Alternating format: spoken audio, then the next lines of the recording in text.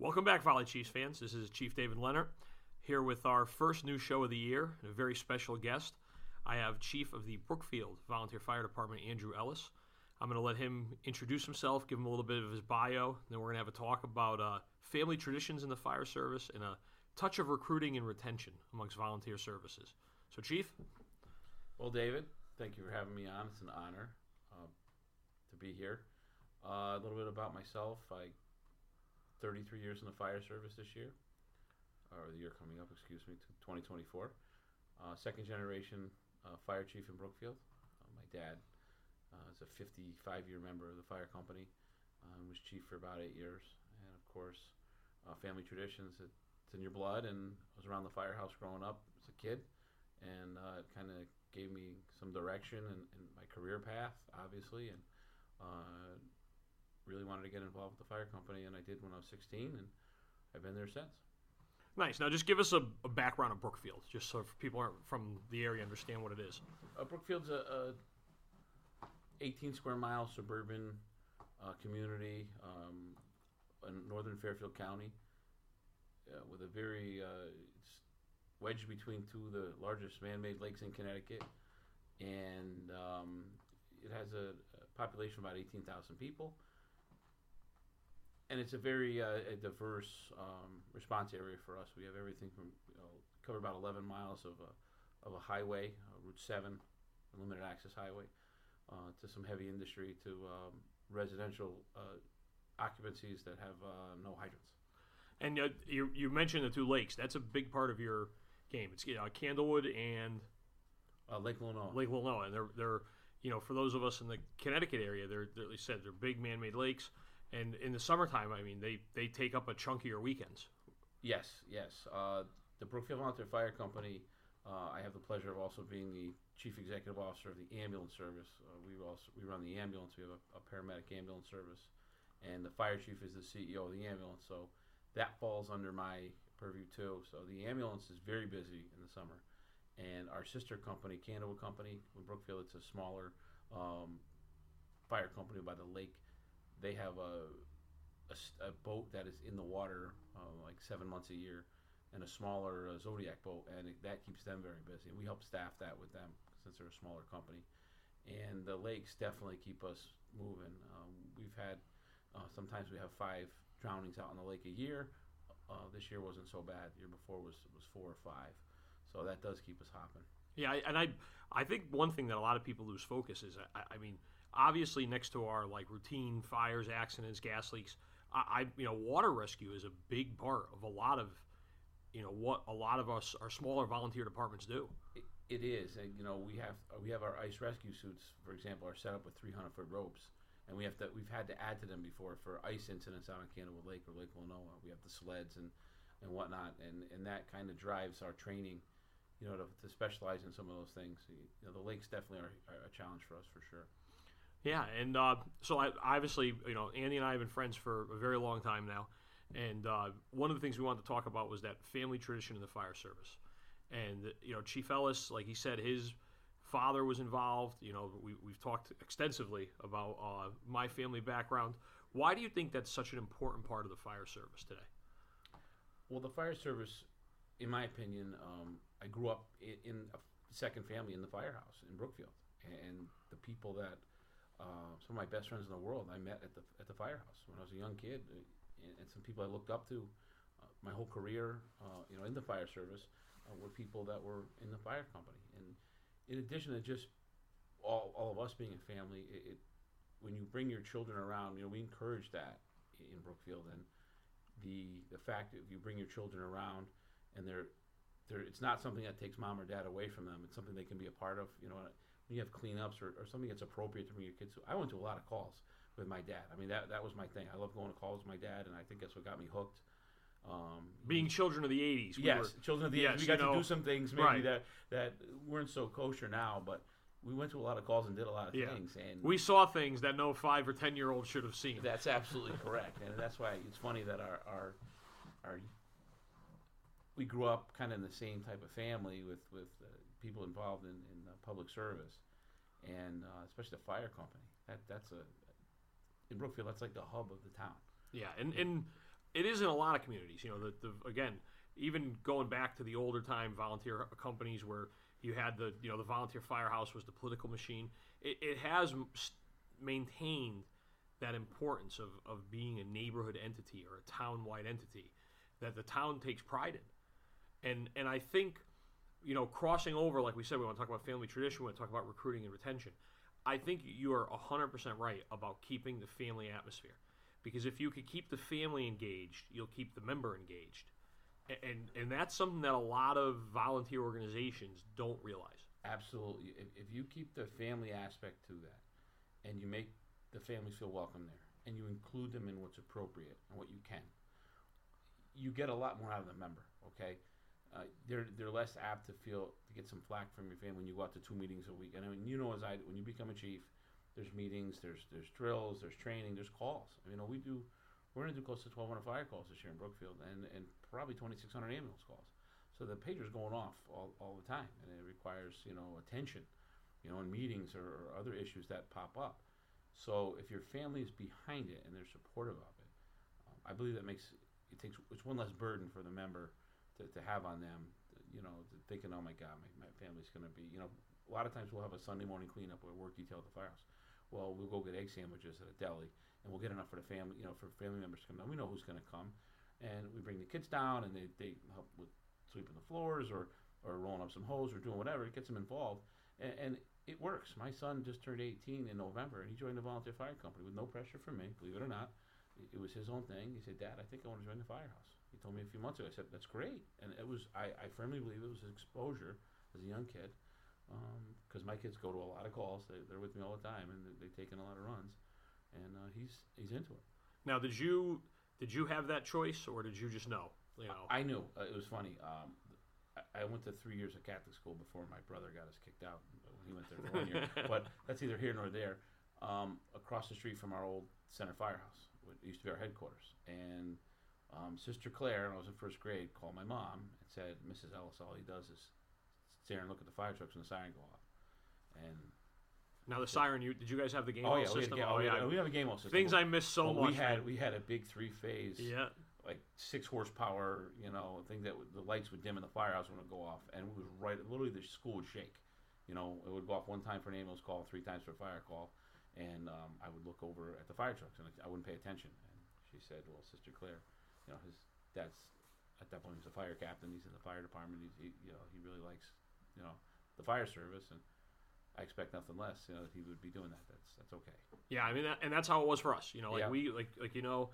Being multi-generational, we grew up in it. I mean, my grandfather used to come to school to pick us up to go to the fires in the valley. We used to be able to leave high school. We were too. And my mom would know where I was and what I was doing by where my pickup truck was on the side of the road, what was going on, or she would hear me and know that I wasn't at school. Right. So cool. What year did you graduate high school? 1993. Okay, so I was 96, and that was the way it worked in Derby was you had to maintain above a C+ average in all your classes, and you could leave. So we would carry our pagers, or they would call the school and get us. It was me, my brother, the Salem twins. They would make the announcement. Well, the Lenarts and the Salems come to the office, and we knew that there was a fire. Oh, we gotta go. Gotta head out. It's funny. A bunch of us that joined the firehouse together as second generation or third generation. The Gravis boys are third generation firemen. We're all on the job now, and we're still. Sean McKenney was one of our guys with us. He's a lieutenant in Stratford. He's the Reading Ridge fire chief. So, it still stays, all those kids going to high school, growing up that way and taking in calls, it does make a huge difference. An impact when you're young and you have that sort of exposure, I believe it really has an impact. A mutual friend of ours talks about his time in Long Island as a little kid, the firehouse, and he's right. You get that exposure and the firehouse makes you feel welcome. Well, that's an environment you want to be in, So. Yeah, and I mean, the other thing that I always say about the generational thing is, look at where it led all of us. Like you said, how many of us, went from our parents volunteered, our grandparents volunteered, but then we turned it into careers. Yes. And I mean, think about how many people do you know that did that? I mean, I would lose count. Exactly, and I always, when I have guys in the fire company, I have 12 or 13 guys that are on a job. Different places, various jobs. 3 of them in Bridgeport. Ricky, my driver, he's cool dude. He's from Brookfield, and he's a active firefighter there. And those guys, I'm the biggest cheerleader for them. When I just had 2 guys graduate the fire academy. One's going to Greenwich, one's going to Danbury. And that's great for us. I give them the same speech that I give everybody. Don't forget where you came from. Right. That's the biggest thing. When the fire company in my opinion, the fire company got me where I am today. And I know that the old timers, if you will, I really know that they were the folks that helped me mold my career and gave me that kick in the ass when I needed it, or pat on the back when I deserved it, but mostly kick in the ass, and got me to where I am. And the exposure to that fire company again is that it's important, that sense of community, family, and they're all rooting for you. They're all there when you get sworn in or you get promoted, but they're also there to guide you, and I think that makes a big difference. So it's right now it's your son, you, and then your father. So Correct. you're on the third wave. Third wave, and my son. I'm the only second generation chief in Brookfield right now. So my son's got a lot of pressure if he wants to take the reins Yeah, down the road. yep. The job has changed. The fire chief's job has changed. I talk to my dad about it all the time because he was, they were doing 150, 200 calls a year, and they did some ambulance calls, and there wasn't any. OSHA and other regulations, the NIOSH and the things, all the standards that we have to abide by, and then the administrative side of what we do, and the liability, to make sure that you have the well-trained, well-disciplined fire company it's pretty great on the guys at the top. Yeah, I over obviously, sharing experiences being fire chiefs, you when you get outside and you start talking to fire chiefs from different departments, even when you start talking to some career fire chiefs and you're explaining exactly what you have to do as a volunteer fire chief, some people are floored that you're running the show, you're running the budget, you're running the administrative side, you're running the operations side, you're speccing out vehicles, you're at City Hall filling out requisition forms, and it's amazing how much of that people don't see. They don't. They really don't. And I'm lucky. I'm blessed. I have phenomenal line officers. I have 2 guys that are my assistant chiefs. I added another assistant chief last year. Now, how many members do you have? About 70 active, and Cannibal Company has about 15 or 20 active. So I had the 70 active. There's between fire and EMS. There's probably 55 firefighters, active, and the rest are EMS only type people. And we have a staff of 24 that just started working for the fire company. We had a vendor that we used for years that provided paramedic and EMT service. But we went out on our own. We hired a phenomenal individual to run our paramedic service, who's actually a deputy chief in the fire company. That's his rank. And he's a really cool dude, and he has put together an amazing system to really mesh with our volunteers. And that's helped out. So we have between our staff and both fire companies, about 100 people, between everything. Town, between everything, yeah. Nice. Now, for recruiting and retention, what do you guys? So, I don't know. I go back and forth. I have varied opinions. There's sometimes I think, and I hate to be like the Debbie Downer, but I think we should all agree that the glory days of the volunteer fire department are never coming back. Correct. And I think there's these, I would say, fallacies where people think that there's a one-stop solution for this lack of volunteer problem, and I think it's not going to be one stop. I think it's got to be multifaceted. I mean, for years in Derby we had a tax abatement.